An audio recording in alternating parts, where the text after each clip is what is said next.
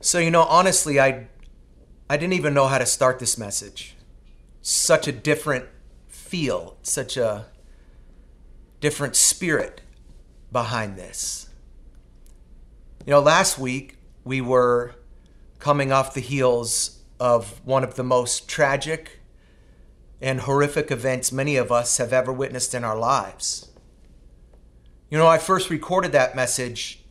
The events of George Floyd hadn't happened yet. The senseless and violent murder of a man just down the road from us in Minneapolis, it hadn't happened yet. Now, I remember when I watched that message back on my own on Sunday, I was saddened. I was remiss by the fact that I hadn't made mention of that. I couldn't have made mention of it. It hadn't happened yet.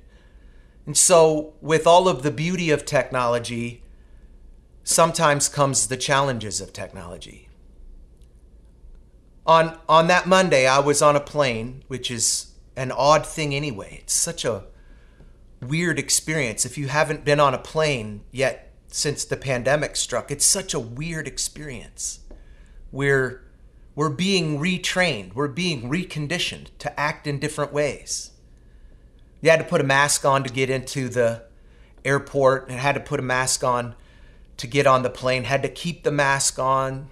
The flight attendants, they're not acting the same. The pilots, they're not acting the same. We're being retrained in our behavior.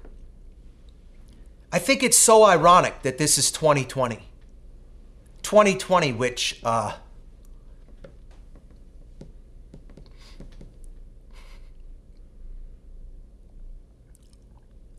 it signifies vision. It's how you should see. When you go to the optometrist, if they tell you you've got 20/20 vision, you're so happy about that. I think it's ironic that here we are in 2020 and yet we're seeing things that we've never seen before.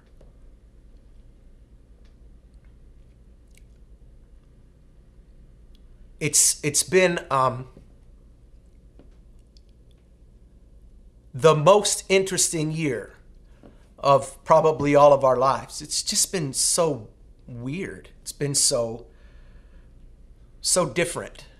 People who had such dreams and hopes and aspirations and goals for what was going to happen in 2020, it's been put on hold. And we've experienced things that we've never experienced before. And so when I watched that message back, I was sad that I didn't press in. And what made me more sad than anything is when I asked myself, had I known about the incident in Minneapolis, would I have responded anyway? And I couldn't answer that question. And that hit me in my soul. Because, for 7 years, I've talked about how at Life Church, we won't share our opinion. I really felt like the Holy Spirit said, why are you holding your voice? You have a voice. And I want your voice to be heard. And so I felt like the message that I shared last Sunday was prophetic, but it wasn't complete. And so I really felt like the Lord said, I want you to do a redo. Wouldn't it be nice if you could have a redo every time you make a mistake? And so this week, I want to go back and I want to talk about what we talked about last week. But since we've been talking for several weeks about context, can we talk about it in a different context? And so we're going to do a lot of things differently. Like this week, we're not going to do an Ask the Pastor. We didn't do the Ask the Pastor last week because I was in the midst of a meeting and a conversation about what's happening right now. And so this week we're going to do something different. Rather than do Ask the Pastor, I want to air something called Ask the Rabbi. I had a very interesting conversation with my friend Rabbi Matt from Seattle this last week about race relations. He has a different perspective than I do. And he has a different perspective than you if you're Latino, if you're Asian, or if you're Black. He just has a different perspective, he's Jewish. And that makes him not white. And in the summer, when he gets a tan with his long black beard, he's treated differently. He's treated differently than before he has a tan. He's treated like someone who looks like he may have ill intentions even though he doesn't. And so this week, we're going to do the Ask the Rabbi. And I want to talk to my friend Rabbi Matt, whose people have been enduring this kind of injustice for far longer than any of the rest of us have. That through the entire Bible have been enduring injustice. And so I want to have a conversation with him. And I don't think we're going to let you ask questions, although we're not trying to hold your questions down. I'm going to ask him some questions, and we're just going to listen. I felt like that's what God has been speaking to my spirit over the last number of days, is would you just listen? You know, the Bible says that we're supposed to be slow to speak and quick to listen. Maybe you didn't know that's what your grandma was saying when she said that God gave you 2 ears and 1 mouth for a reason. And so I've spent the last number of days just trying to listen more. And so today I want to just go back and just for a few minutes, can we just re-look at what we looked at last week, but with different eyes, with different perspective? I want to talk a little bit out of Acts chapter 16. But can we pray? God, we love you. In these perilous times, we don't know what to do. You know, your people said, how can we sing living in a strange land? And God, we ask that question. How can we sing living in a strange land? Things are just so weird. They're just so different. And so would you enlighten us? Would you give us your ears? Would you give us your eyes? Would you give us your heart? Make us less like us and more like you, in Jesus' name. Amen. And so last week we talked out of the book of Acts chapter 16, and it's where Paul and Silas, they go to Philippi. And when they're in Philippi, there's no synagogue because there's not enough Jewish men in the community to have a synagogue. And so Paul preaches in the open air. And while he's doing that, he meets a woman named Lydia. And Lydia is a very influential business owner. And he leads her to Jesus, and he baptizes her, and he baptizes her whole house. And then after that, Paul spends a number of days walking to the river so that he can tell people about Jesus and baptizing people. And it's during one of those trips to the river that Paul encounters a slave girl.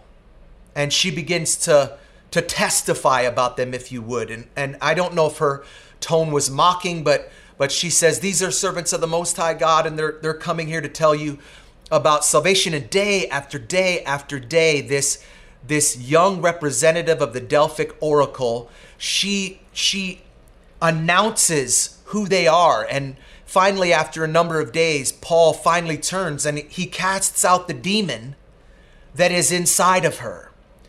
And when he casts out that demon, he renders her different.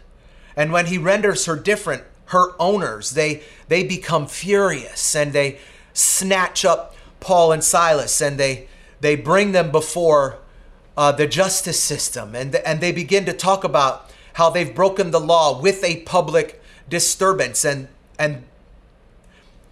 the people who are in charge, they see this. They can see from the crowd that there's something happening. There's unrest that's happening, and so before they have the opportunity to even be able to render their decision about the discipline that would happen on Paul and Silas, the accusers, they continue.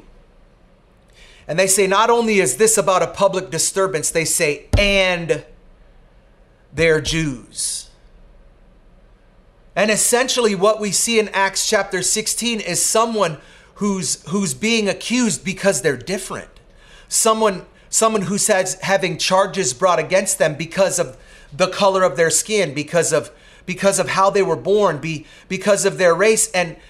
And guys, sometimes when we're not looking at things through our current context, we can miss those things. We can miss the fact that all throughout Scripture, people are segregated. People are charged with things that they can't control. That Paul and Silas, the charges are brought against them about something, not that they did, but against something or someone who they were. And in the midst of this, a riot breaks out, and the streets are filled with violence, and the streets are filled with yelling, and the streets are filled with injustice. And Paul and Silas, they're locked up, and they are abused over and over and over again, and they're forced to lay there and consider what could they have done differently. There's no answer for that. There's no answer when someone is charged with something that they can't control. And so how did they respond? We talked last week that said they prayed, and not only did they pray, they praised, and they sang, and the song that they sang was the Great Hallel, and it's from the 136th Psalm, and over 20 times in those scriptures, every verse ends with these words, His love endures forever. And while they sang, the whole prison shook. And while the prison shook in this massive earthquake, the walls, they crumbled and things fell in around them. And this week I thought, what is it that we do when the walls fall in around us? And see, Paul and Silas, they stood their ground. They didn't try to save themselves. They stayed there, and they stood for the sake of someone who wasn't like them. And I wonder, what do you do when the world is shaking around you? What is it that you're going to do when the walls are falling in around you? Are you going to turn and run? Are you going to save yourself? And I've been confronted with that over the last number of days.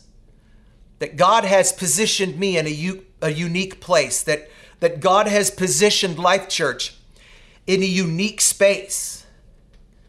And I have felt the conviction of the Holy Spirit to tell you that Life Church is not going to turn and run.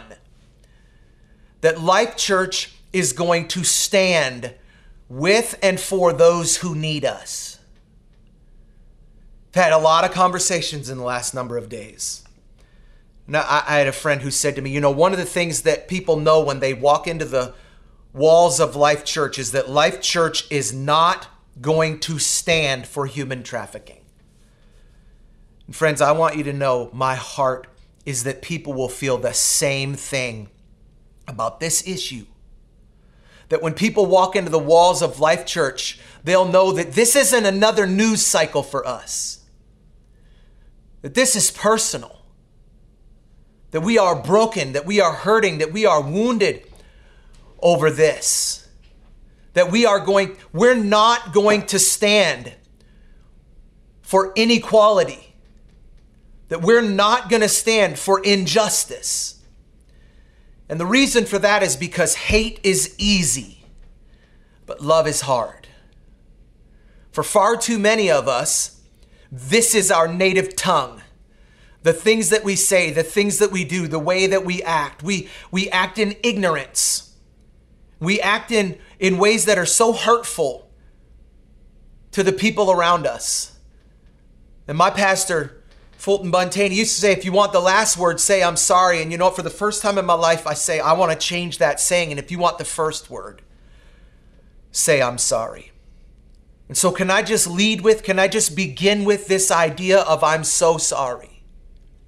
I'm so sorry for the things that I've said. I'm so sorry for the things that I've done. That for those of you who know me, you know that it's not my heart, but sometimes we allow things from the mouths of people we love because we love them that are hurtful. And can I tell you that if I've said anything, if I've done anything, if I've implied anything, if I've ignored anything that's been hurtful to you on the other side of this screen, I deeply apologize. I repent to you and ask you for your forgiveness. Not just as a church, but as a person. Repentance is different than an apology. And an apology, you can be saying that just because you want to get out of trouble. But can I tell you that I'm not looking to just get out of trouble. I'm looking to get out of patterns that maybe I have in my life that I didn't. Can I tell you that God looks past the exterior, but God looks at the heart? And when God looks at your heart, what does he see? People are confused right now. Maybe you're one of those people. I've had so many people who have asked me this question: why would God allow stuff like this to happen? Like it causes people to be confused. Why would God allow this thing to happen? Or why would God allow that thing to happen? And can I tell you that the same God who gave us the free will to be able to live in hate is the same God who gave us the freedom to live in hope? That decision is up to us. This has been happening since time began. Since sin has been in the world, man has been against man. In fact, Jesus said, nation will rise against nation and kingdom against kingdom, and there will be famines and there will be pestilences and there will be earthquakes in various places. And I think those aren't just physical seismic earthquakes. I think that those are earthquakes like we're feeling. Minneapolis is feeling an earthquake. Detroit is feeling an earthquake. Atlanta, Chicago, Washington, D.C., Los Angeles, like those, Green Bay, we're feeling an earthquake. There is a seismic shift where people are wringing their hands and saying, why? You know, what's interesting is in that scripture, the Greek word that has been translated into nation is actually the Greek word ethnos. It's where we get our word ethnicity. And Jesus was saying in the end days, we are going to see ethnos rise against ethnos. We're going to see ethnicities rise against ethnicities. We're going to see races rise against races. And in the midst of that, what is it that we're going to do? What is it that we as the church are going to do? And I can tell you that I can't speak for any other church other than Life Church and tell you that we are going to stand. We're going to link arms. And so actually, while this message is being broadcast on Sunday morning, and it may not be popular, Pastor Sonny and I, we're going to be opening prayer at a peaceful protest. Because listen, I'm for justice. God hates injustice. And so we're going to stand. And I don't want to give you my opinion. I want to give you the heart of God. And so in Luke chapter 10, there's this incredibly famous story. And in verse 25, it starts and it says, on one occasion, an expert in the law stood up to test Jesus. Teacher, he asked, what must I do to inherit an eternal life? I love Jesus' reply. He says, what's written in the law? Like, this guy's an expert in the law. So Jesus says, what's written in the law? How do you read it? That man answered. He answered quick because he knew. He said, love the Lord your God with all your heart, with all your soul, with all your mind, and with all your strength, and love your neighbor as yourself. And so Jesus replied, you have answered correctly. Do that, and you will live. But the man, he wanted to justify himself. So he asked Jesus, and who is my neighbor? And in reply, in true Jesus format, Jesus tells a story. He says there was a man and he was going down from Jerusalem to Jericho when he was attacked by robbers. They stripped him of his clothes, they beat him, and they went away and they left him half dead. A priest happened to be coming down the same road, and when he saw the man, he passed by on the other side. So too did a Levite, and when he came to the place and he saw him, he passed by on the other side. But a Samaritan, as he traveled, he came where the man was, and when he saw him, he took pity on him. He went to him and he bandaged his wounds. He poured oil and wine on them. Then he put the man on his own donkey. He brought him to an inn and he took care of him. The next day he took out 2 denarii and he gave them to the innkeeper. He said, look after him, and when I return, I'll reimburse you for any extra expense that you may have. And Jesus said, which of the 3 do you think was a neighbor to the man who fell into the hands of the robbers? The expert in the law, he replied, the one who had mercy on him. And Jesus told him, go and do likewise. We've heard this story so many times. So many people have preached on it. We've read it. We've inserted ourselves in this thing. But here's what's interesting. is that man asked Jesus a question to an answer that he already knew. He already knew the answer to what he was asking. He says to him, "Who is my neighbor?" But he didn't have to ask that question of Jesus because it was explicit in the law. It was explicit in the Torah who your neighbor was. He only asked that question to justify himself. And I wonder, what is it that we're doing in our lives that we're just trying to justify ourselves in? What response have we had to this injustice where we've just been trying to placate, where we've just been trying to calm things down, where we've just been trying to justify ourselves? You know, we're all so quick to insert ourselves into the equation. We're all so quick to make everything about ourselves. I think it's been interesting to listen to the response of people when they talk about this tragedy that happened. That, can I just say, like the George Floyd thing, this isn't new. This has been happening over and over and over and over.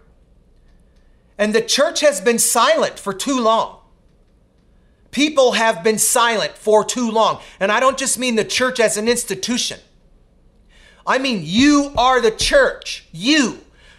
If you have Jesus inside of you, if I have Jesus inside of me, I am the church. I am the answer. And far too often we present things or we communicate things just because we want to justify ourselves. And we respond in ignorance. We respond really in arrogance. And when we respond to something like what happened with George Floyd, and I've been in the rallies, I've been in the conversations, I've been on the Zoom calls where people want to talk, suddenly people want to talk about racial injustice, and suddenly people want to talk about racial inequality. And I'm not talking about people of color. They've been wanting to have this conversation their whole lives. They've been having this conversation. They've been waiting for me. They've been waiting for you. And what grieves my spirit is as I listen to people who look like me responding to people who don't look like me, the first response I hear people trying to do is trying to make it about them. Trying to insert themselves in the situation with comments like, I grew up here. And I had the same temptation. I had the same temptation to read my resume about where I grew up or who I grew up with or what they looked like or what I listened to or what I read or what I'd learned or I grew up here or my best friend growing up was this. But can I just say this, like from my mouth to your ears? This is not about you.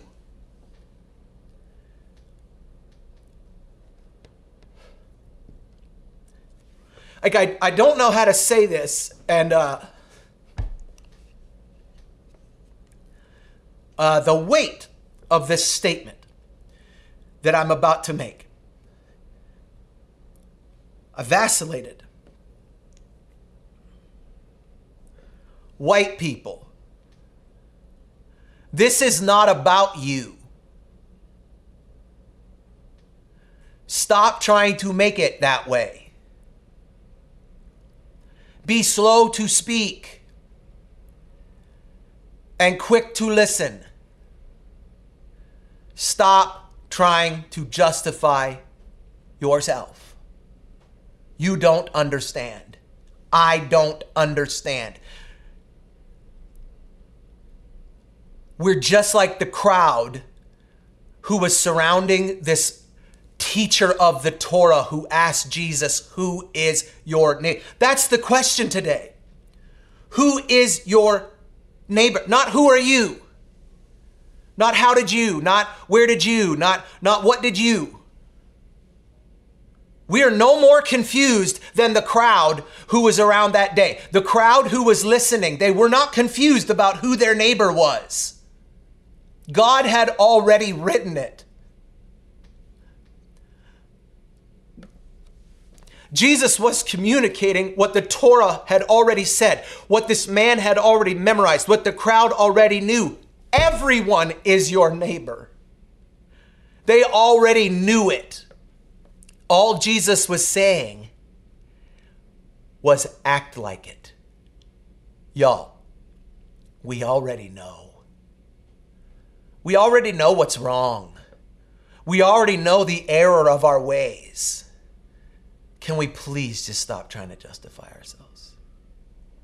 The crowd, they didn't not understand what the Torah says, because in Deuteronomy 18, here's what it says. It says, when a prophet rises up among you and speaks my word and lives my word, just listen to him. And if he doesn't live my words, put him to death. They never listen to what he says. They only tried to kill him. They never listen to what he says. His words were lost on them because of their predetermined prejudices. They only tried to kill him. What I wonder today is, whose voice are you trying to silence? Whose voice are you trying to snuff out? Who are you trying to convince that you understand? You're trying to convince yourself.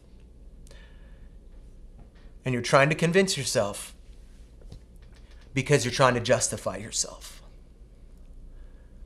And in 2020, the year where we're supposed to see things correctly, we are not seeing things for what they are. And so my commitment is just the same way people understand we will respond to human trafficking. We are going to respond the same way about racial inequality. We are going to respond in the same way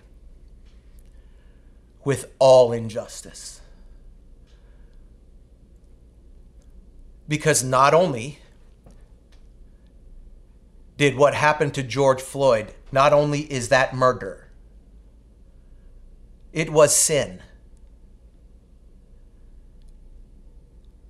It's not the root, what happened to him.